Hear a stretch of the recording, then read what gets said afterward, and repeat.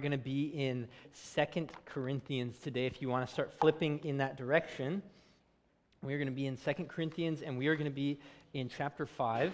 And while you are heading over there, you can tell that Pastor Mike is not here today. He has been gone this last week, and he'll be gone this coming week. He's with his family at Hume Lake, so pray for them that they would have a refreshing time up there. And if you do need to talk to a pastor this week, there's always someone at the bottom of your bulletin on the insert that you can call. It's either me or Randy, and feel free to call us, or you can call the church office, and we'll connect you with a pastor or an elder.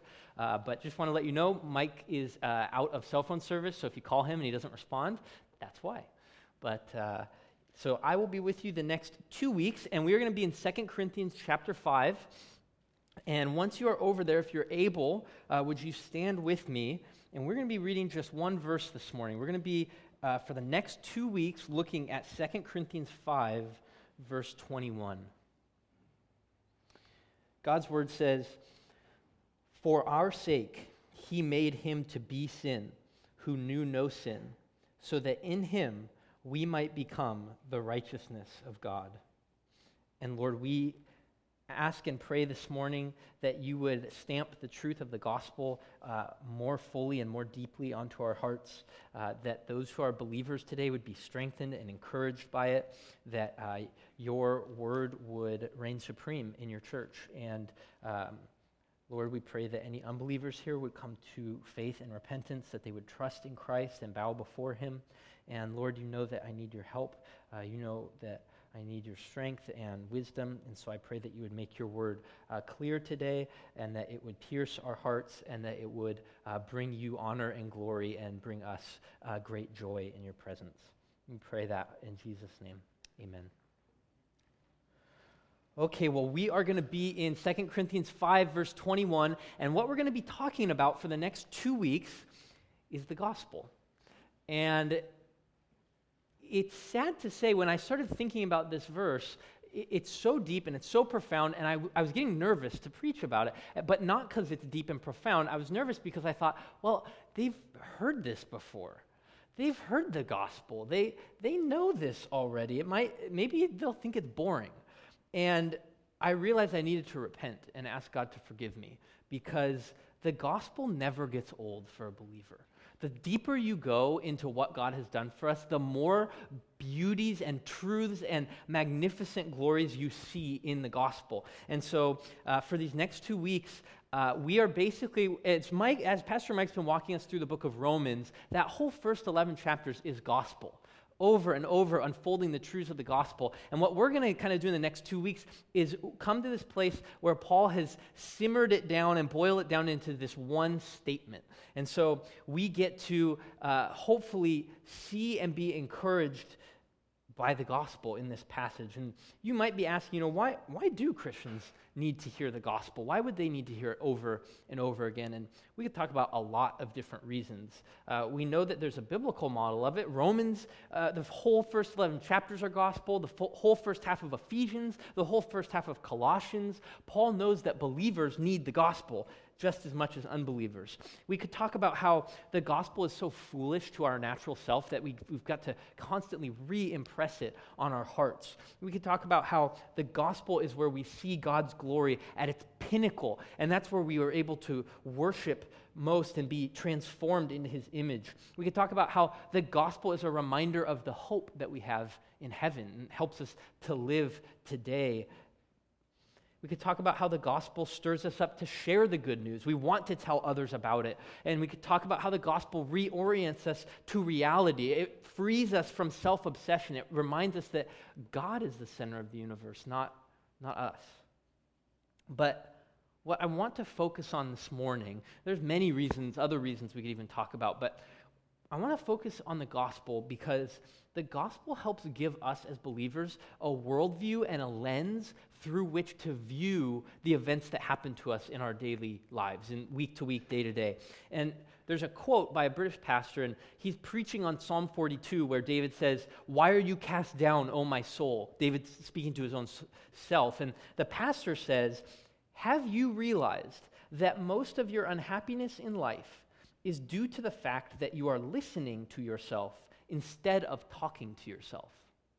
And the point is that the gospel provides us these precious truths so that we can tell them, preach them to ourselves in the daily issues of life. When you wake up and you feel depressed and you don't want to get out of bed and you feel numb and you don't want to do anything, when you fail the test at school or you bomb the presentation at work, when you're becoming frustrated in your fight against sin, you feel like you're stumbling in the same sin over and over and over again, when you experience pain or trials or anxiousness or fear, when you get home and your spouse just wants to talk with you and you just want to be done, when the baby cries again in the middle of the night, when your feet hit the ground to get out of bed, we've got to have truth in our mind that we are speaking to ourselves, reminding ourselves so that in those moments we can worship Christ as he deserves. Does that make sense?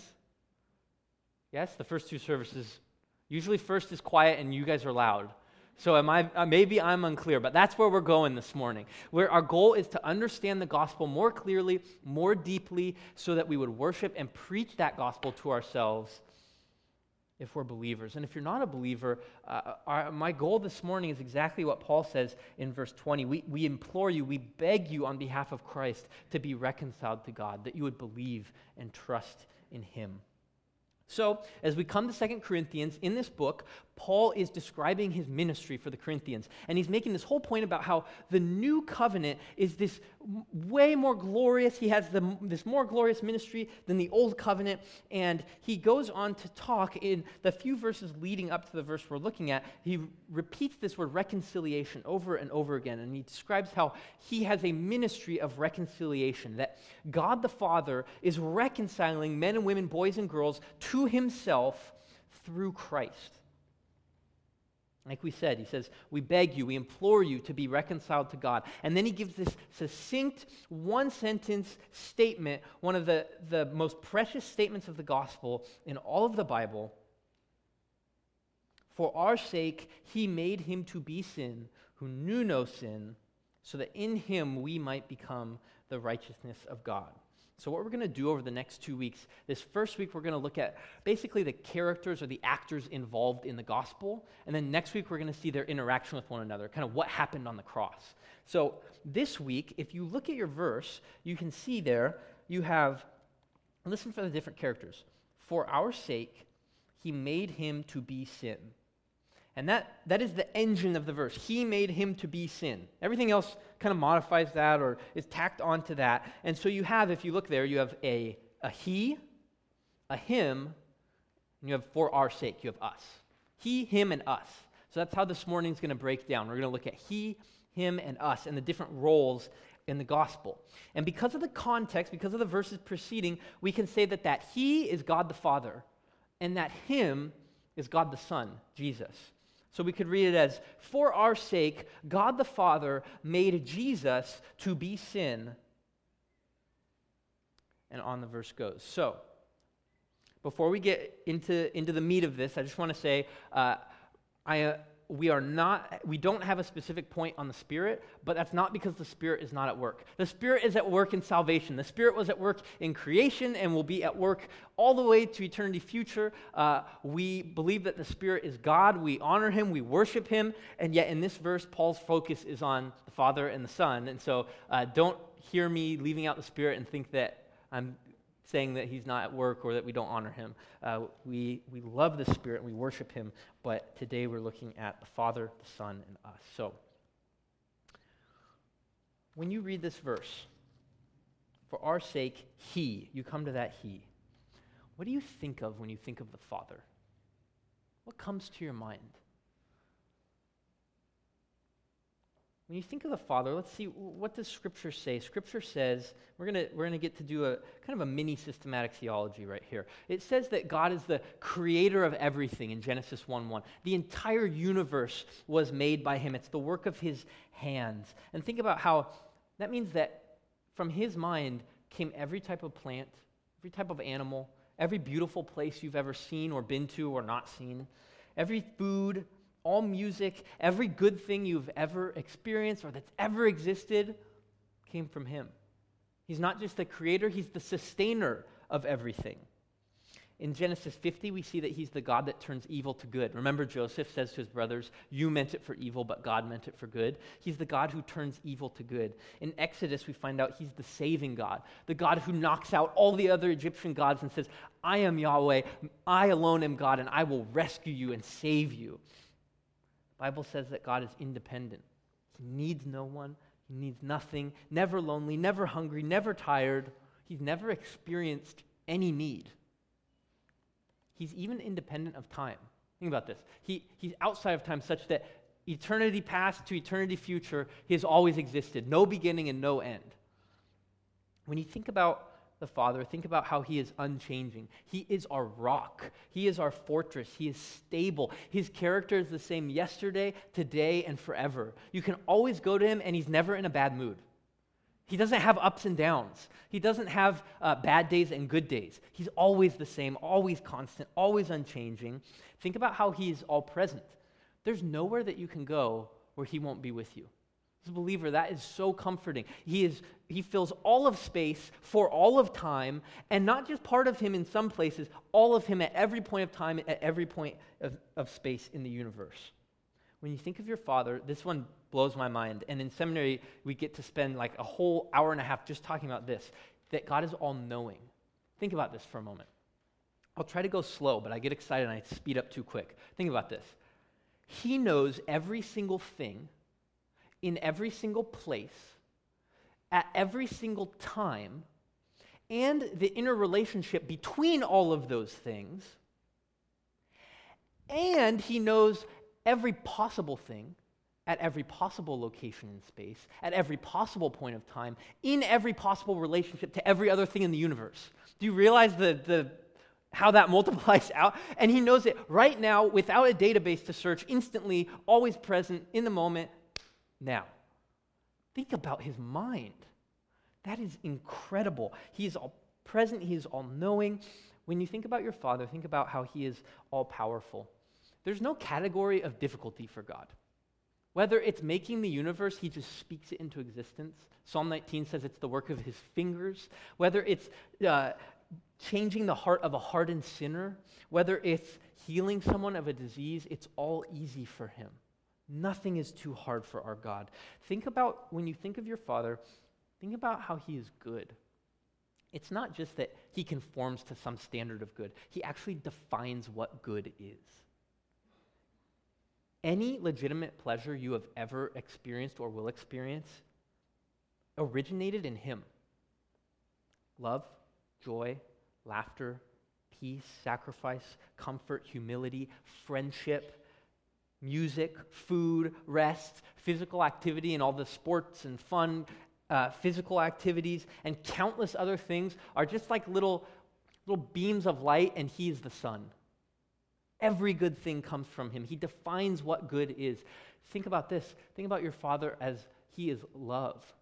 Once again, it's not that God conforms to a standard of love. He defines what love is. We know what love is because of how the Father relates with the Son and how the Son relates with the Spirit. The Trinity and the way they interact is what defines what love is. And whenever you experience any good love or friendship or intimacy or any good relationship in this life, that's just a small whisper of what the Trinity has experienced for eternity.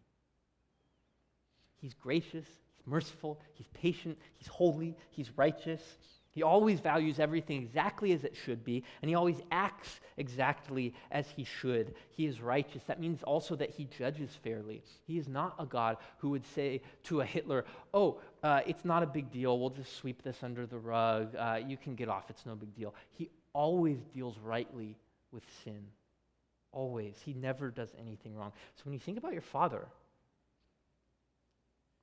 think of that, and also think, what is his role in salvation, in the gospel? The Father, look at this. In the verse, look down at the verse, and I'm going to read it, and you tell me who is doing the action. You've got he, him, and us. Who does the action? For our sake, he made him to be sin. Who does the action? Who? He, the Father. See, we sometimes think, here's the Father back here saying, you sinned, you were bad, I'm really angry, and now you forced me to send my son, and I've got to clean up your mess, and fine. That's not the biblical picture. The biblical picture, the whole Trinity is working in salvation, but God the Father's specific, unique role is that of the initiator. He initiates the plan of salvation. He is the one that sent the Son. Ephesians says, "Blessed be the God and Father of our Lord Jesus Christ, who has blessed us with every spiritual blessing in Christ." He adopted us. He predestined us for adoption as sons by his love. John says, see how great the Father's love is for us, that we should be called children of God. The Father is the one that says, you were running from me, and I pursued you with all of my goodness and all of my mercy and all of my kindness while you were running away. The Father is the initiator. So when you see that he, when you're reading and you see, for our sake, he, don't be satisfied with a small, tiny view of God. Be asking God to help you to see all of who he is and all of his fullness, and that as you read your Bible, ask him to reveal himself to you so that you would think of him as he is, that you would see his great love for you that has made you his child and pursued you. And this is almost unbelievable, but if you are a believer, Romans 8, we're going to get to it with Pastor Mike, but Romans 8 tells us that God is working all things together for the good of those who love him and are called according to his purpose. If you've trusted in Christ, all of those attributes that we just scratched the surface of, we could have gone way more in depth. We just scratched the surface. All of those attributes are now at work for you as a believer, for your good. When you think about that infinite web of knowledge that God has, when you think about his infinite power, when you think about his perfect love, all of those are bent towards working every detail of your life out for your eternal joy and good if you have trusted in Christ. All of his perfect righteous, think about it, God as a righteous judge is actually a terrible thing if you're not a believer, because it means that the best, most righteous, God-glorifying thing for him to do would be to condemn you. But when you become a believer, it totally flips, because Jesus' righteousness is counted towards you. And so when God sees you, he sees the perfect righteousness of his Son. And 1 John says that he is faithful and just to forgive us our sins. God would be unjust to not forgive you as a believer. And so all of his attributes are now for you if you are a believer. When you think about his unchanging nature, and you think about that he is all-powerful, that's the power that's holding you in his hand when he says, no one will snatch them out of my hand. The power that spoke the universe into existence, that's what's holding you there. And his unchangeable nature is the same nature that said, no one who comes to me, if anyone who comes to me, I'll never cast them out. I will never lose one of my sheep, and he'll never go back on that promise or change.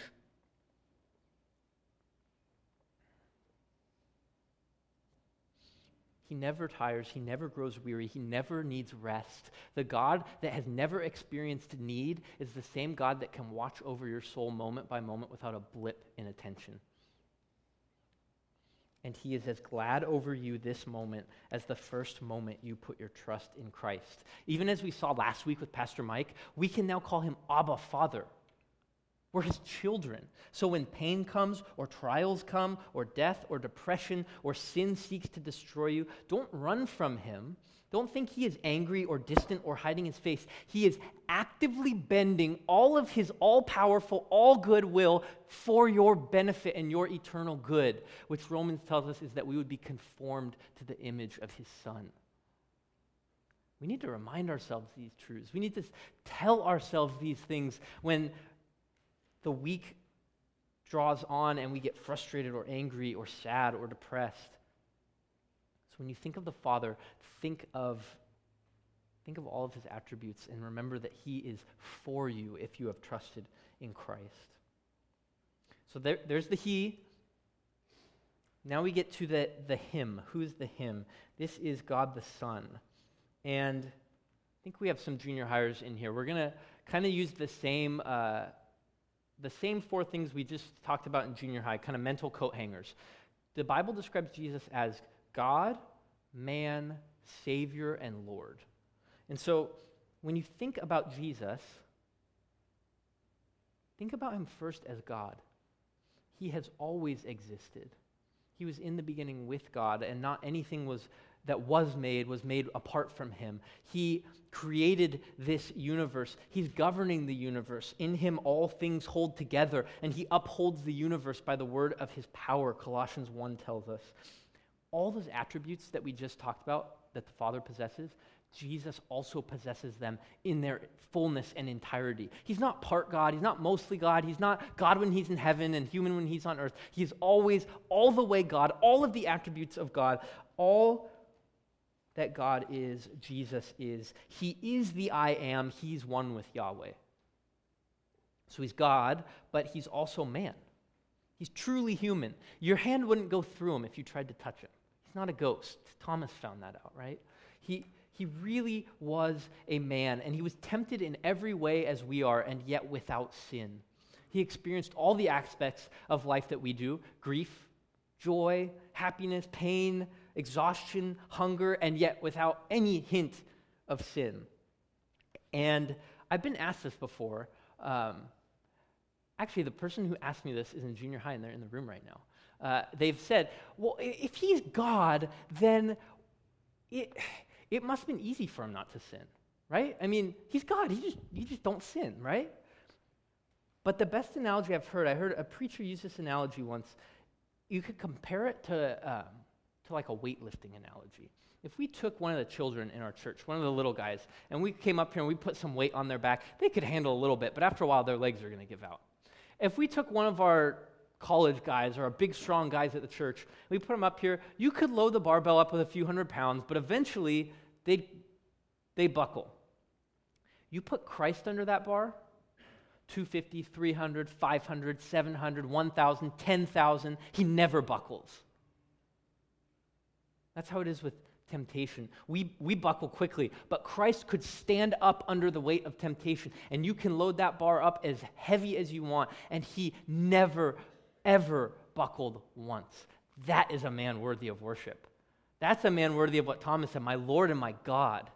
Amen?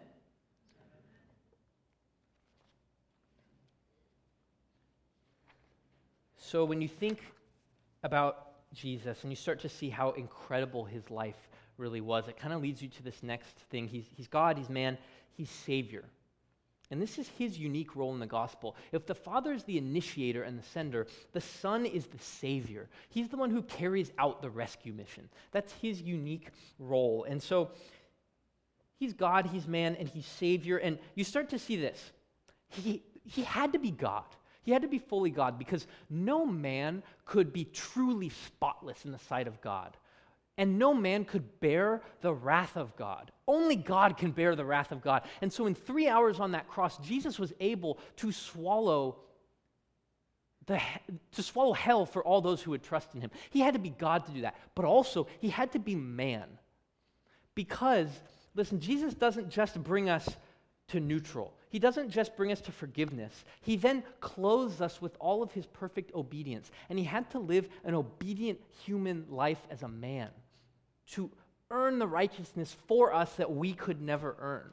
And so when theologians talk about Jesus, they kind of use these two terms, passive obedience and active obedience. And what it means is that Jesus was passively obedient in that he submitted himself to the Father. He humbled himself to be fully obedient. Philippians 2 says that he humbled himself to take on the form of human flesh, the form of a servant, even more than that, to take on death on the cross, to the point of death on a cross, a criminal's death. And he humbled himself to experience all the pain of the curse in this world and to experience all of the evil of this cursed world, and yet without any sin in himself. Arrested, unfairly convicted, murdered, bearing the weight of our punishment. But even more, he was also actively obedient. And what that means is that he fully fulfilled every aspect of the law. You see, the law has don'ts. Do not murder. Do not steal. And he never transgressed. That means stepped over the line. He never did something that the law said not to do. But the law also has dues. Think about this. Jesus never for 1 millisecond did not love the Father with all of his heart, soul, mind, and strength. Every second of his life, he loved the Father with all of his heart and soul and mind and strength. I don't know if I've done that for a second in my life. So he doesn't just not step over what the law says not to do. He fills up all the dues. He loved every person he ever met perfectly, all the time. And so when you think about that weight analogy, you start to be amazed at this man, this God-man, that could bear the weight of temptation in its highest degree and yet never stumbled in one point and took all of that perfect obedience. And now if you trust in him, God sees that when he looks at you. Instead of your sin and in place of your sin, he sees that righteousness of Jesus and he says, justified, cleansed, righteous, pure, holy, loved, accepted. Okay, so Jesus is God, he's man, he's Savior, and lastly, he's Lord. Sometimes we minimize this one, but Jesus has no less authority than the Father, no less power than the Father. Philippians 2 says that every knee will bow before him in heaven and on earth and under the earth, because he has the name that is above every name. You see, Jesus did not just die, he also was raised from the dead. He conquered death. He became a down payment saying that all who trust in him will one day be resurrected as well and live with him on the new earth forever, on a restored earth. Beware of softening your view of Jesus. He is God, he is man, he is Savior, he is Lord, he's seated at the right hand of the Father, ruling over the universe, owning every inch of it. And he says to us, come to me, all you who are weary and heavy laden, and I will give you rest. He does call for total surrender, but he offers us rest. So when you think of Jesus, think of his role as your Savior. Preach that truth to yourself. When you feel stupid or worthless, remember that the most valuable person in the universe shed his blood in your place. When you feel stained by sin, remember that Jesus' perfect obedience, passive and active, is counted towards you as if it were your own. It's credited towards you, and God sees you as perfectly righteous. When you're anxious, when you're fearful and afraid, remember that Jesus has purchased you friendship with God for eternity. Everything else pales in comparison to that. The things that we categorize as bad on this earth, while they do sting and they do hurt and they are bitter, that bitterness is eclipsed by the hope that we will have eternal joy with him forever in its fullness. The sting of death has been removed. Death is no longer the great enemy if you're a believer. It's a doorman that ushers you into the greatest joy imaginable. And Jesus has conquered that. When you feel lonely and sad, remember that God didn't just demonstrate his love for you in theory, but he demonstrated it for you by sending his son to die on the cross. When you're weary in your battle against sin, remember Jesus with that weight of temptation on him, and that he could bear it all and stand up under it. And that power, remember last week, we can cry to him, Abba, Father. That power is accessible to you in your fight against sin. When you say, Lord, help me, Father, help me. We need to remind ourselves of these things every day, when our feet hit the ground, when we go to bed, when we talk to our children, all the time. Okay, so we've got he, we've got him. Last one is us. You see that there, for our sake, us. Now, the Father has a really active role in salvation. He initiates, he made the plan. The Son has a really active role in salvation. He is the one that was sent, and he accomplishes the rescue mission. He is also active. But where do we fall in this? What is our role in salvation? To be rescued. That's our role. We don't add 1 ounce. We cry out, save me, Lord. Have mercy on me, a sinner. Our role is to be rescued. And so what does the Bible say about us? We want to be able to read through this verse, and my hope after these next 2 weeks is that it makes sense and it's clear. So when we see for our sake, when we think about ourselves, how should we think?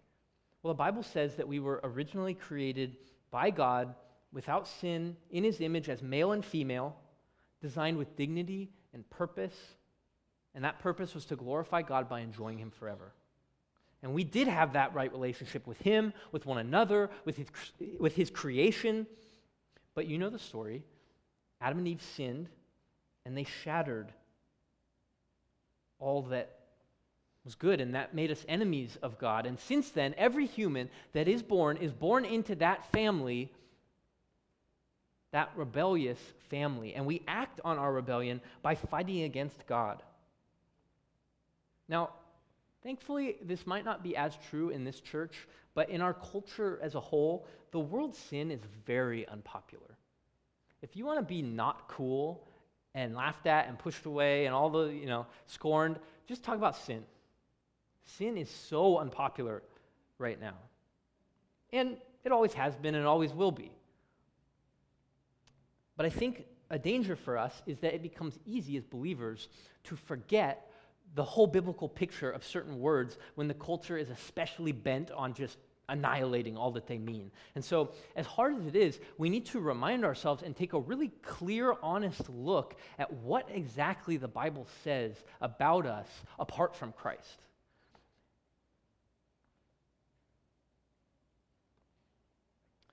And there also seems to be an arrogance that marks our culture, and it kind of seeps into us without us realizing it.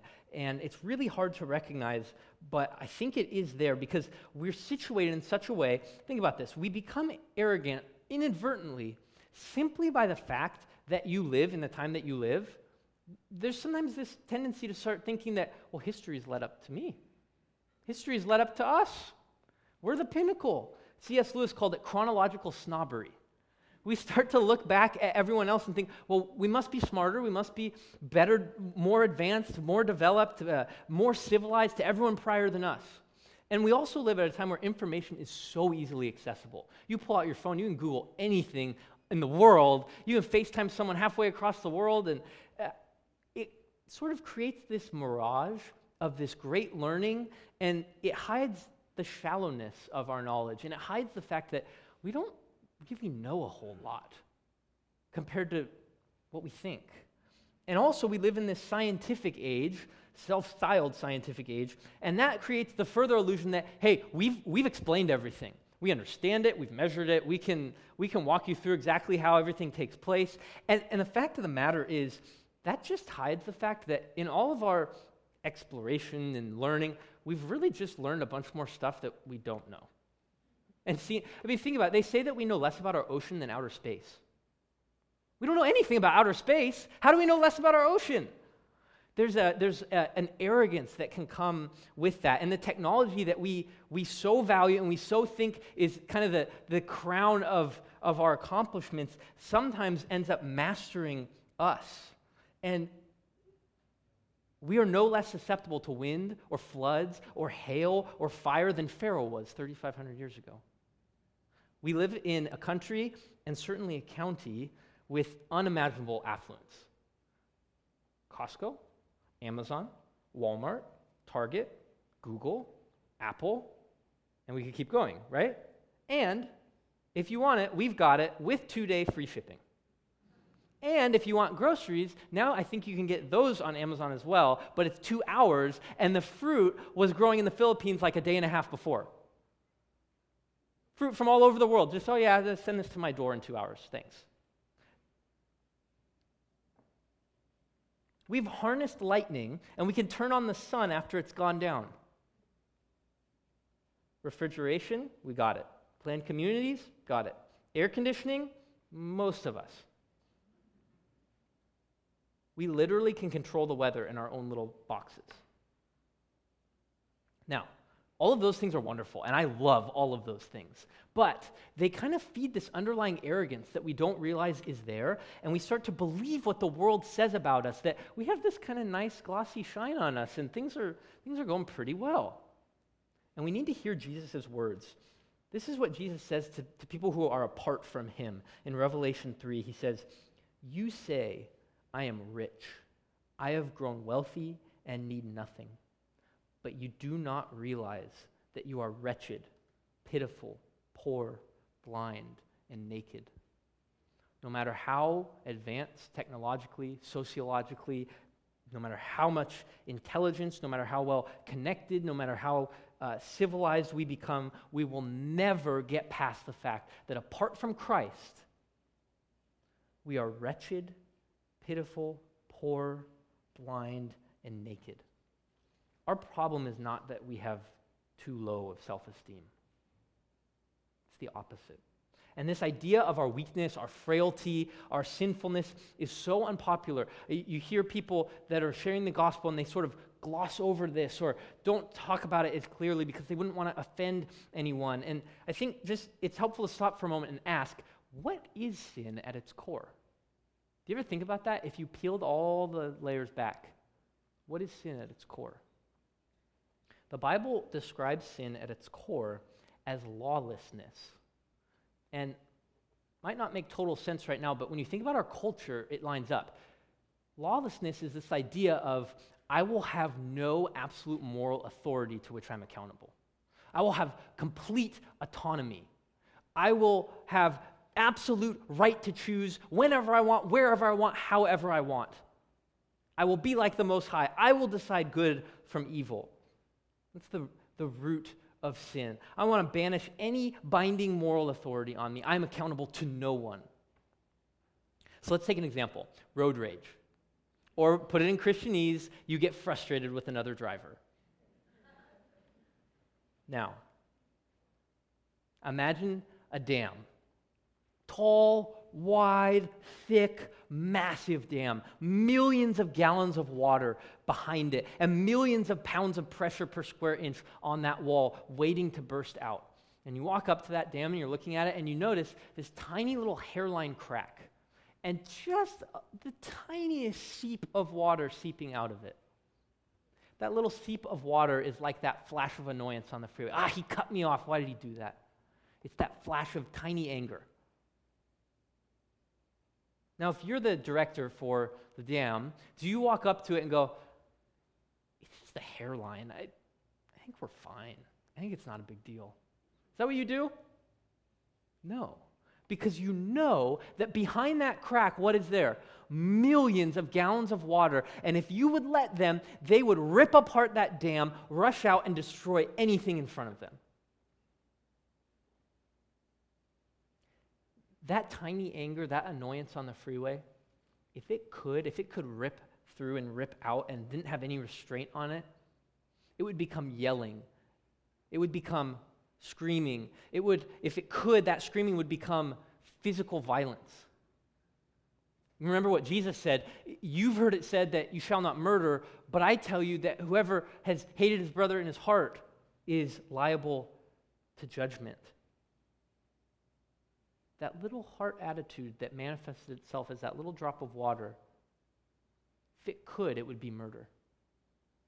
And it's that autonomy exercising. It's what my 1.5-year-old knows better than anything. Mine, right? And that's what our heart is saying. I will have a free, open freeway, and I will drive how I want, and if you get in my way, I will annihilate you to get my way. You don't really think that probably when you're driving down the freeway. But that's what sin would be if it could. Lust, think about lust, it's the same way. That second glance would become an addiction to pornography if it could. And that addiction would become adultery if it could. And that adultery would become a string of affairs if it could. And that string of affairs would become human trafficking if it could.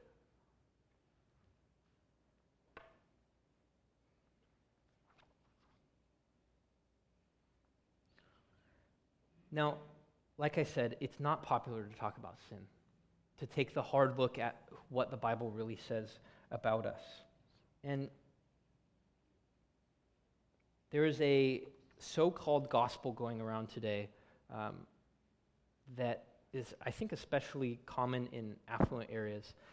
And it presents God as this gentle, grandfatherly man who wouldn't hurt a fly. He's definitely not angry about anything, definitely not sin. It depicts man's great problem as that we've messed up, made some mistakes, we lack self-esteem, we have a misunderstanding of our great value. It says that salvation is a way to restore the life that you deserve, and that you will have a meaningful existence and fill that gap in your heart, and you'll be complete. The so-called gospel that I'm describing says that the way to be saved is just to say yes to Jesus. And the effects of this gospel, so-called, are that you would go to church, pray before meals, and be a really nice person. Hell is not mentioned because that's scary and offensive. God's righteousness and justice and authority are minimized. God's love is twisted and bent into a tool to serve ourselves, and salvation becomes simply dependent on you making a decision. Just make a perfectly logical decision. Who wouldn't want a Jesus that doesn't demand anything and constantly reassures you of how great you are? But here's the problem. There's some truth in those things. Not everything I just said is an outright lie. Many of those things are true, and yet, that is an anemic, weak, watered-down, man-made gospel. That's not the gospel. That's like handing a Band-Aid to someone who just got shot in the chest. The gospel is that God is the center of the universe, and the universe exists for him and was created by him, and that he is good and loving and kind and merciful and gracious and perfectly righteous and holy and just and wrathful against evil. The gospel presents our problem as it really is. It says that just like Adam and Eve, we have chosen to reject God's authority, to push him off the throne and to say, I will be God, and God and all his creatures will serve me. And this rebellion has led to 1,000 mini rebellions in our life. We look for joy and satisfaction in sex, in money, in power over others, in control, in all kinds of different things. And we take the good gifts of God and fight against him. We take the physical bodies that he's given and the abilities that he's given and the time that he's given, and instead of living to please him, we live to please ourselves. You see, that's the difference. You look at someone and you say, well, okay, I can see a murderer on death row. I see that they're sinful. And I can even see, yeah, they deserve punishment. But what about that person who's just a sweet person? They give money to good causes. They don't believe in the gospel, but they're just so kind. And God condemns them both because they both live to please themselves. Isaiah 53 says, we have all turned to our own way. We have said, God will not be king over my life. I will be king over my life. And that is the fundamental rebellion of our heart. But here's the beautiful thing. Here is the thing that the reason that we rejoice and we are glad is because God has made a way. The real gospel offers the real solution to the real problem. The real problem is grave. Sin is terrible, but God's solution, salvation in Christ, those who trust in Christ, God has made a way for us to move from enemy to friend, dirty to clean, unrighteous to righteous, shameful to honored, deserving of wrath to perfectly loved and accepted. And the way to get that is through Jesus Christ. Next week, we'll talk about what happened on the cross and more of the details of all that. But I have to jump the gun a little bit and say what happened on the cross is that we should have received all of the punishment and anger of God against our sin. The righteous and good anger. If he doesn't punish it, he's an evil judge. But because he's good, he must punish it. And that fell on Jesus in our place on the cross. And all of his perfect holiness and righteousness and goodness is now credited to us. And when God looks at you, if you're a believer, there is nothing for him to be angry about. He only feels love and joy. He sees you as clean and righteous and holy.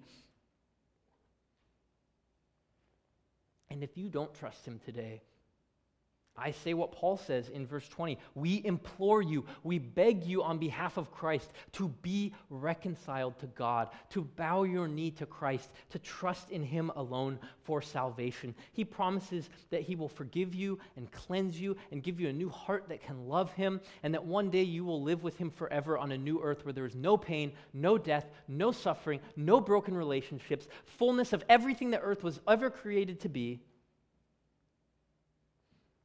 And this God says, come to me, all you who are weary and heavy laden, and I will give you rest. And he says, whoever will come to me, I will never cast out. And if you would trust him, all of his power and goodness and mercy will be bent towards your eternal good. So if you're a believer, don't dull the edge of that gospel. When you share it with others, don't water it down. When you tell it to yourself, don't water it down. Don't tell yourself, it's okay, I'm not so bad. Remind yourself, yeah, I am that bad, but that just shows that Jesus is that great and that worthy of worship. When you go through your week, remind yourself of these things. Talk to yourself. Preach to yourself in the moment when the pain is unbearable, when there's suffering, when you are feeling depression and you don't want to get up and get out of bed. And if you're not a believer, believe in this gospel. Trust in the Son, in Jesus, and he will save you. He doesn't come with terms of compromise or treaty. He comes with terms of total surrender. So surrender to him and trust in him. Let's pray. Lord, we rejoice in who you are and how magnificent you are, that you have made a way that we could know you. You're the source of all joy, and we get to know you forever. We pray, Lord, that you would cause us to remember these things this week, that they would sink down into our hearts and into our lives.